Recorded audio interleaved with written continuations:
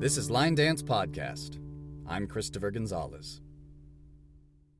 Hello and welcome to Line Dance Podcast. What is your name? My name's Johnny Two Step. What would you say is your primary role in the line dance community? I'm the rodeo clown. I have to enjoy it and make people enjoy it. How do you go about doing that? Being stupid, being silly. I mean, I can dance. People know I can dance. But I believe enjoyment and to make people laugh and forget their cares for a night or a day or a weekend. And is there something in... Oh, I was about to almost quote a Beatles song. Is there something in the way you move, or is it the way you dress? It used dress to be up? in the way I move. How long have you been line dancing, and how were you introduced into it? That was a long time ago. I started dancing when I was 13, and I did a lot of show work and stage work. And I got to a certain age where competing with the youngsters to get into a show was just not appealing to me. I still have friends that go to auditions and they're up against like 15, 16, 17-year-old children, and I think, quit. Mm-hmm. And I came over to America for a holiday, and a friend of mine said, "Oh, come to a bar with us."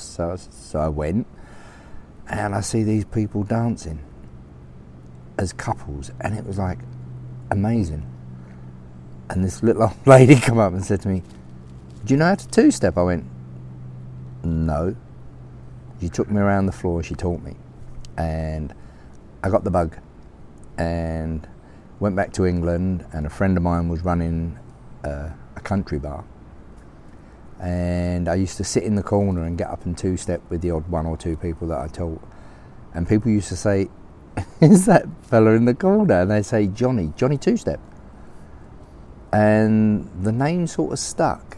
And then another person asked me to go and work at their bar, and I said, "Yeah, certainly." I turned up there, and there's this big banner over the front of the bar saying, "Starting tonight, Johnny Two-Step."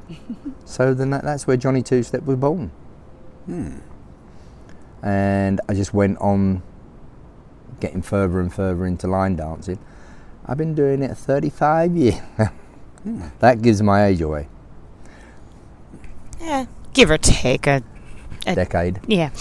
You said it, not me. Anyways, what can you tell me about your friendship, experience, maybe influence upon people like Joe Thompson Szymanski or Pedro Machado, or,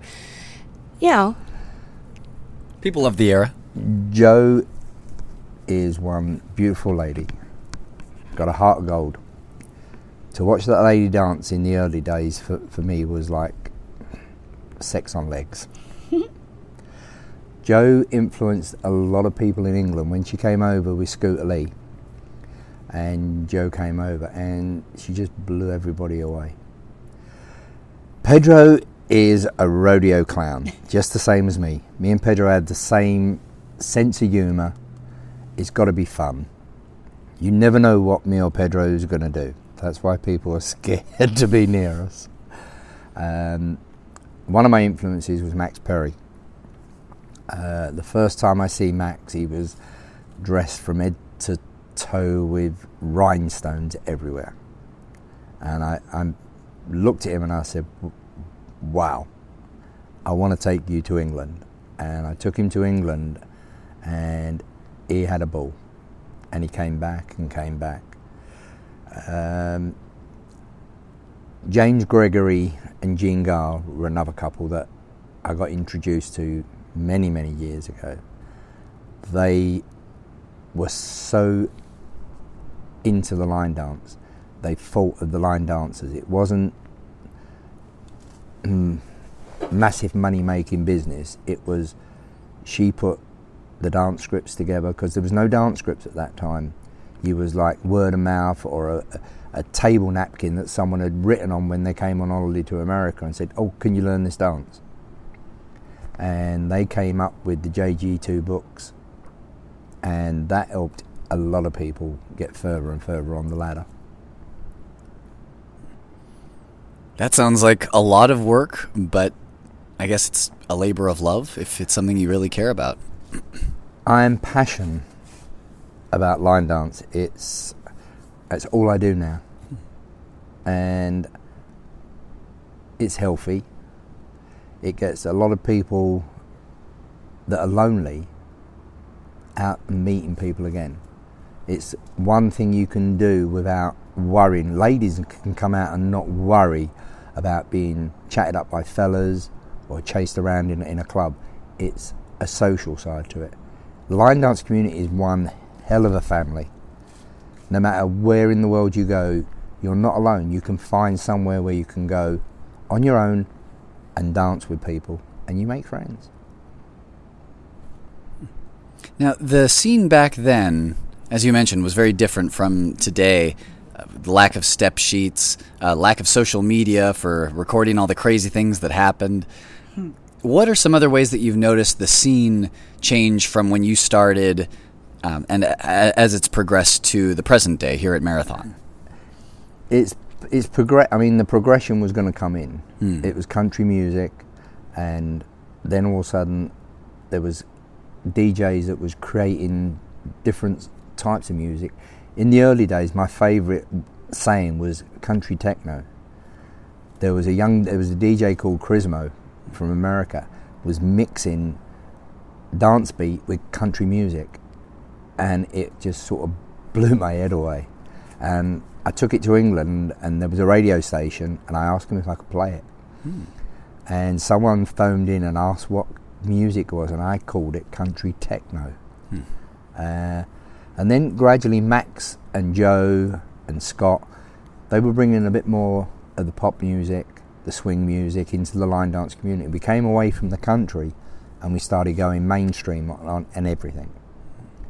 That took away the image that the press had of like urban cowboys, yeehaw.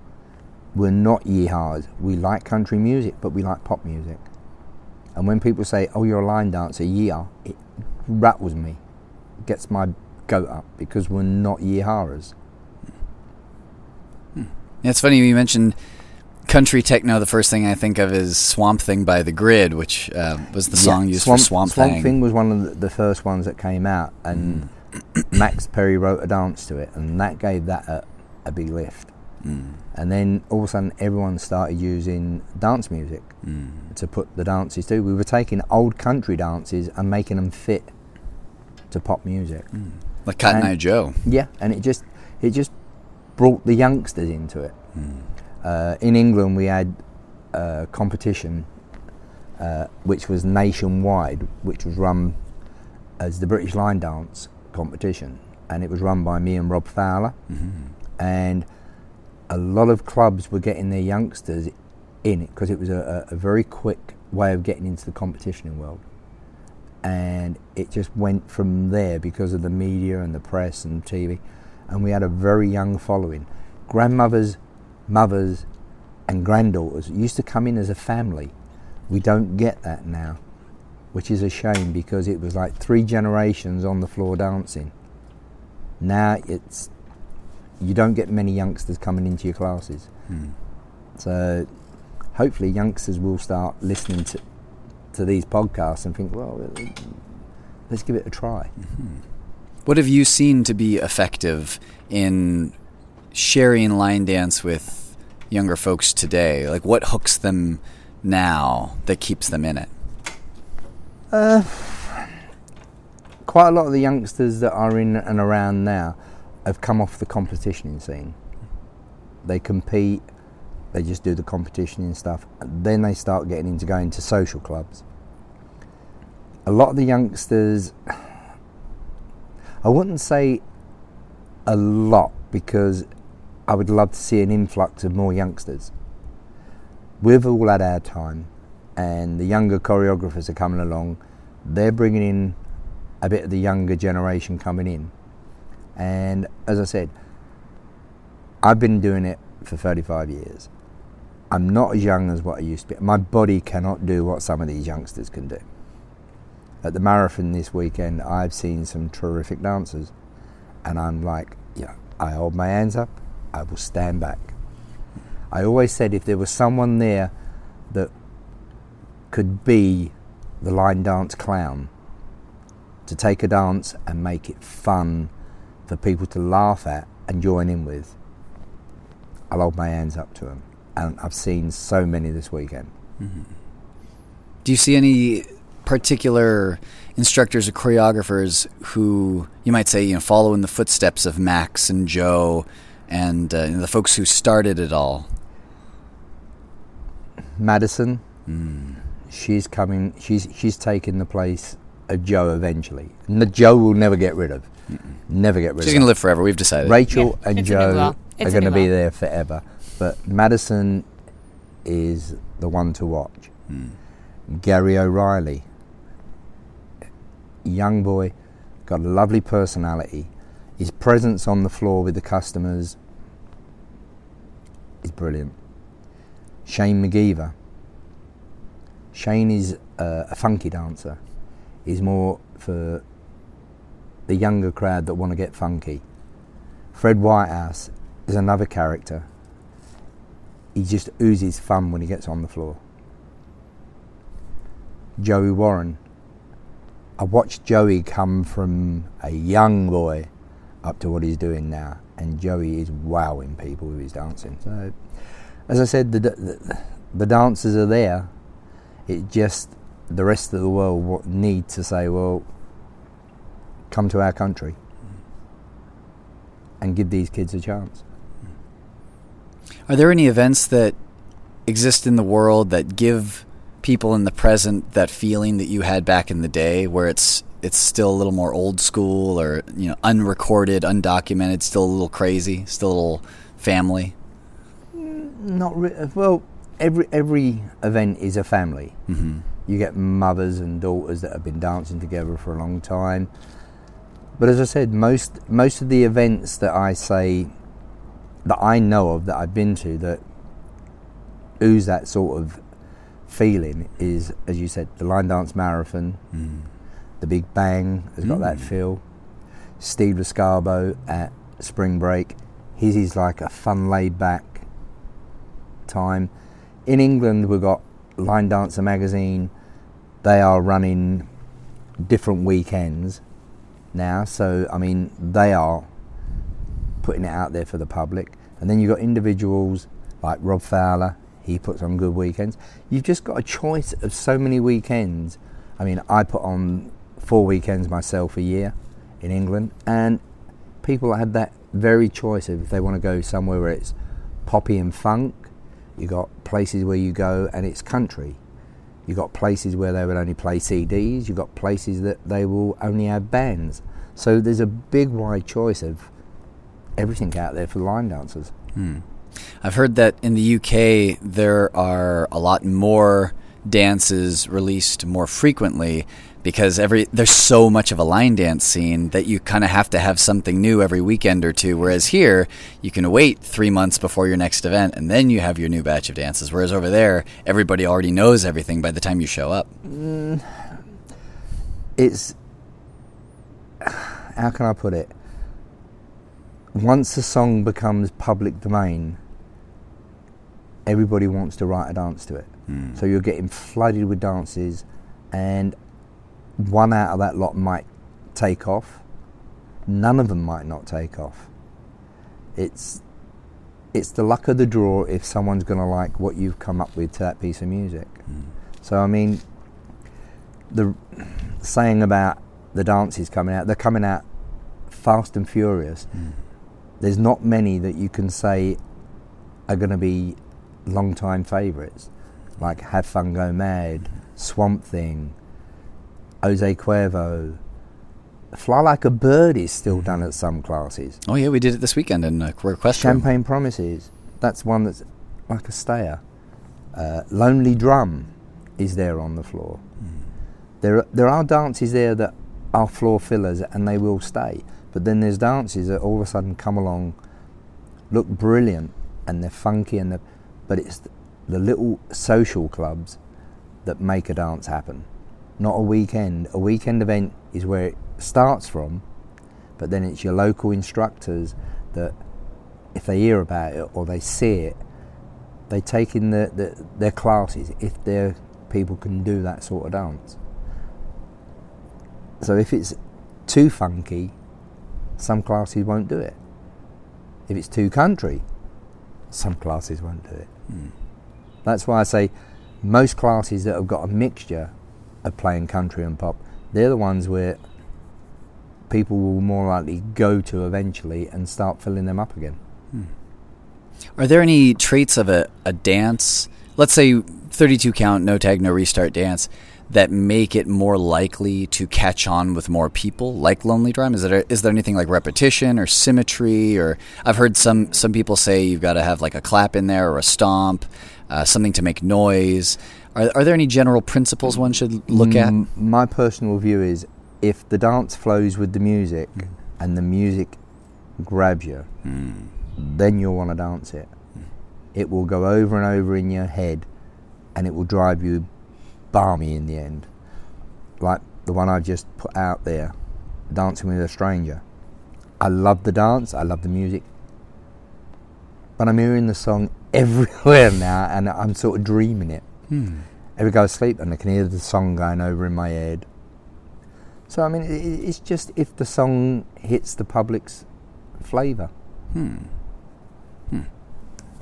So, you described yourself as the rodeo clown. Yes. Is there maybe a story involving, I don't know, waltz skirts? You've been talking to Jean Gao. We did, actually. Yes, yes.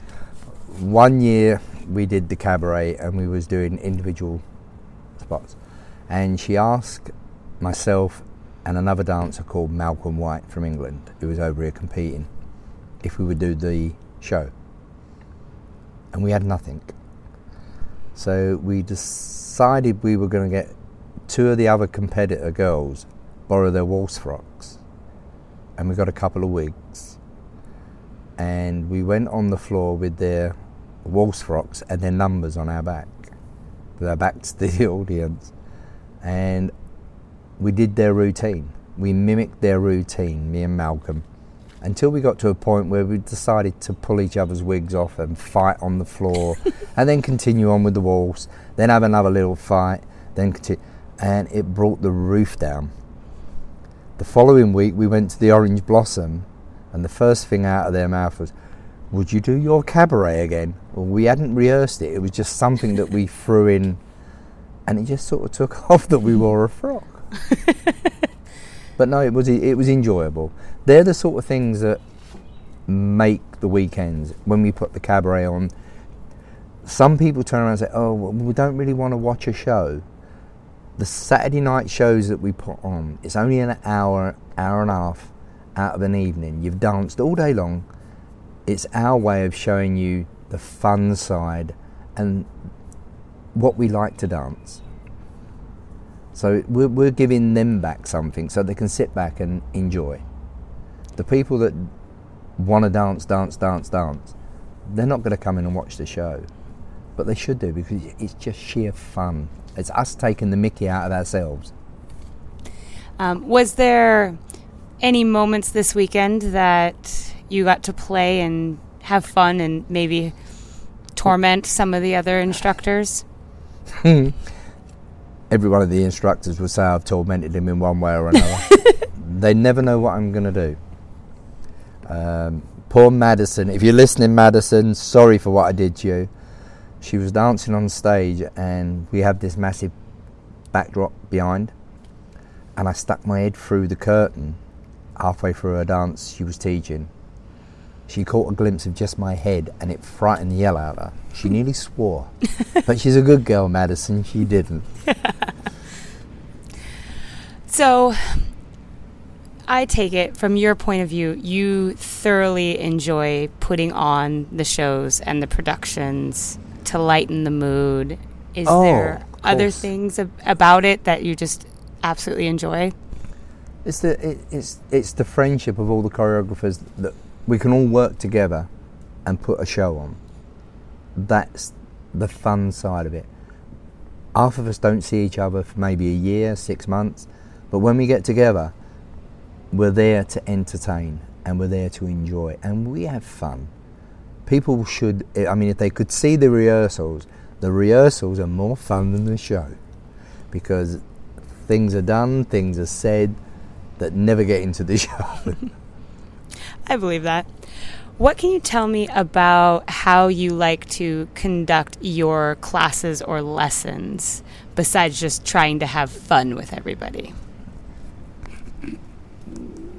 How do I what? Conduct them? My classes are just crazy. From the moment we start, I believe in enjoyment. I'll start teaching the dance, then I'll tell them a story. Then I'll teach them the rest of the dance. Then I'll tell them a bit of a story. I tell them things that have happened during the day and make it fun. Because by the time they've got the first 8 counts in their head, and then I've gone back to the 8 counts, then I add a bit more. Then I add a bit more. Then all of a sudden, something got to take my mind away from the dance, and I start chatting to the customer. I might talk to just one of them, have a conversation, and the rest of the class are looking at me like, what's he doing? What you see is what you get with me. I just believe in having fun. I'm not one of these instructors that demand you learn a dance step perfect and step by step. If you can dance left, right, left, look at me, I'm dancing. That's my motto. So you've got to make your class fun. I'm not one of these instructors that drums it into people. If people come to my class, they come. If they don't, then they've found somewhere where they're happier with. So it's choice. If somebody were to reach out and try to get in contact with you, maybe through email or Facebook or anything of that nature, what would be the best way that they could get a hold of you? To get a hold of me? Mm-hmm. If they want to see your class. To find out about my classes, they can find out through Line Dancer magazine, advertise people's classes. My Facebook page, I advertise classes. Is that Johnny Two Step in the search field? Johnny J2Step.com. Is that a J-O-H or J-O-N? It's J-O-H-N-N-Y number 2 step.com. Oh, all right. Now, you mentioned something that really caught my ear was what you were saying about Gary O'Reilly and how he treats the customer, in this case being the dancer. Is there any sort of short list of principles by which instructors can conduct themselves that you would recommend? I've heard some folks say, like, learn people's names, do whatever you can to learn people's names. What would you recommend? To learn people's names, it's impossible. No. You can remember a few. You see so many people over a weekend, you cannot remember everybody's face. The way I remember 50% of the people is I ask them a question of where it was, and when they tell me where it was, they see me. My mind goes back and I visualize what I did. And then I know that person was there, and that's how I remember who they are. But my main, I don't know how to really put it, how you asked that question. What is it that you admire the most? Like, let's say you're in a room and you see somebody like a Gary or a Maddie sitting and talking with somebody, and they do something that just makes you so proud to know them. Is there anything that you can think of that they do that is just the model of conduct you wish we could all adopt as human beings? They take their time with the person. They talk to them. They give them advice. They ask questions about their lives. They're interested. You show interest in the person you're talking with at that time. Don't look over their shoulder and think, oh, well, where's all the others gone? Oh, what am I going to do? Be with that person. Gary does. Gary, Madison. You can stop Madison and you can have a chat with her. Same with Gary. Don't just rush through a room. Take your time, look around, see if there's someone that looks a little bit down. Go and ask them, are you fine? Talk to them. Make them a part of what you are. You are an ambassador for a community out there which is worldwide. So be the ambassador. Talk to everybody. It doesn't cost you anything to spend 4 or 5 minutes with someone as you're going through a venue. Gary, all of them I've seen this weekend have all taken time with their class. When they finish their class, you can see they're talking to the people. When they come outside, they're talking to the people. They're not scurrying off to get back to their rooms. They're spending time with the customer. And that's what the people have paid to see us and to be entertained by us, not to be taught and all of a sudden you disappear. You're not there. You're their property. A couple final questions that I like to ask everyone. One may be easier than the other. I'll let you decide which is which. Is there any message that you would like to put out to everyone in the line dance community? Imagine just millions and gajillions of listeners, all part of the line dance community, from the event directors to the DJs to the instructors and choreographers and the dancers themselves. If there's anything that you could give us all to think about, something that we can kind of chew on and maybe add into our own lives, any maybe advice or something to consider. That's one question. The other question is, what dance would you recommend everyone learn right now? Take them in whichever order you'd like. Now, I can't say my own because that is just being vain. At the moment, I'm quite enjoying Sweet Mentally Insane by Will Craig, otherwise shortened as Sammy. I just the song just makes me want to have fun. I enjoy that. Going back to your last question, my biggest thing I would like people to do is don't bring the politics into your classes. Politics ruins most venues. Please, just drop the politics. We're there for fun. It's fun, enjoyment, and healthy for you because you're keeping fit. It's keeping your mind going. You're constantly thinking, especially as you get older like I am, your mind can start wandering and you do silly things. But putting the joking aside, it does help your mind. You're constantly using your brain to think, where I've got to be next? Which step am I going to do? Have I got to turn? Am I staying on the right wall? It gives you something to tax your brain with. But as I said, I just want everybody to get on and enjoy it. If someone down the road has got 10 more people in their class than I have, so what? They're more likely a better teacher than me. People are enjoying what they're doing. I'm not going to go out and say, well, that person's got 10. Forget that. Deal with what you've got and just make it fun, and the people will come in. I like that. All right. Well, thank you very much for sitting and chatting with us here on Line Dance Podcast. Well, now it's time that I should go to bed. That sounds like a great idea at 2:51 a.m. This has been Megan Barcelia and Christopher Gonzalez on Line Dance Podcast. Until next time, we'll see you on the dance floor.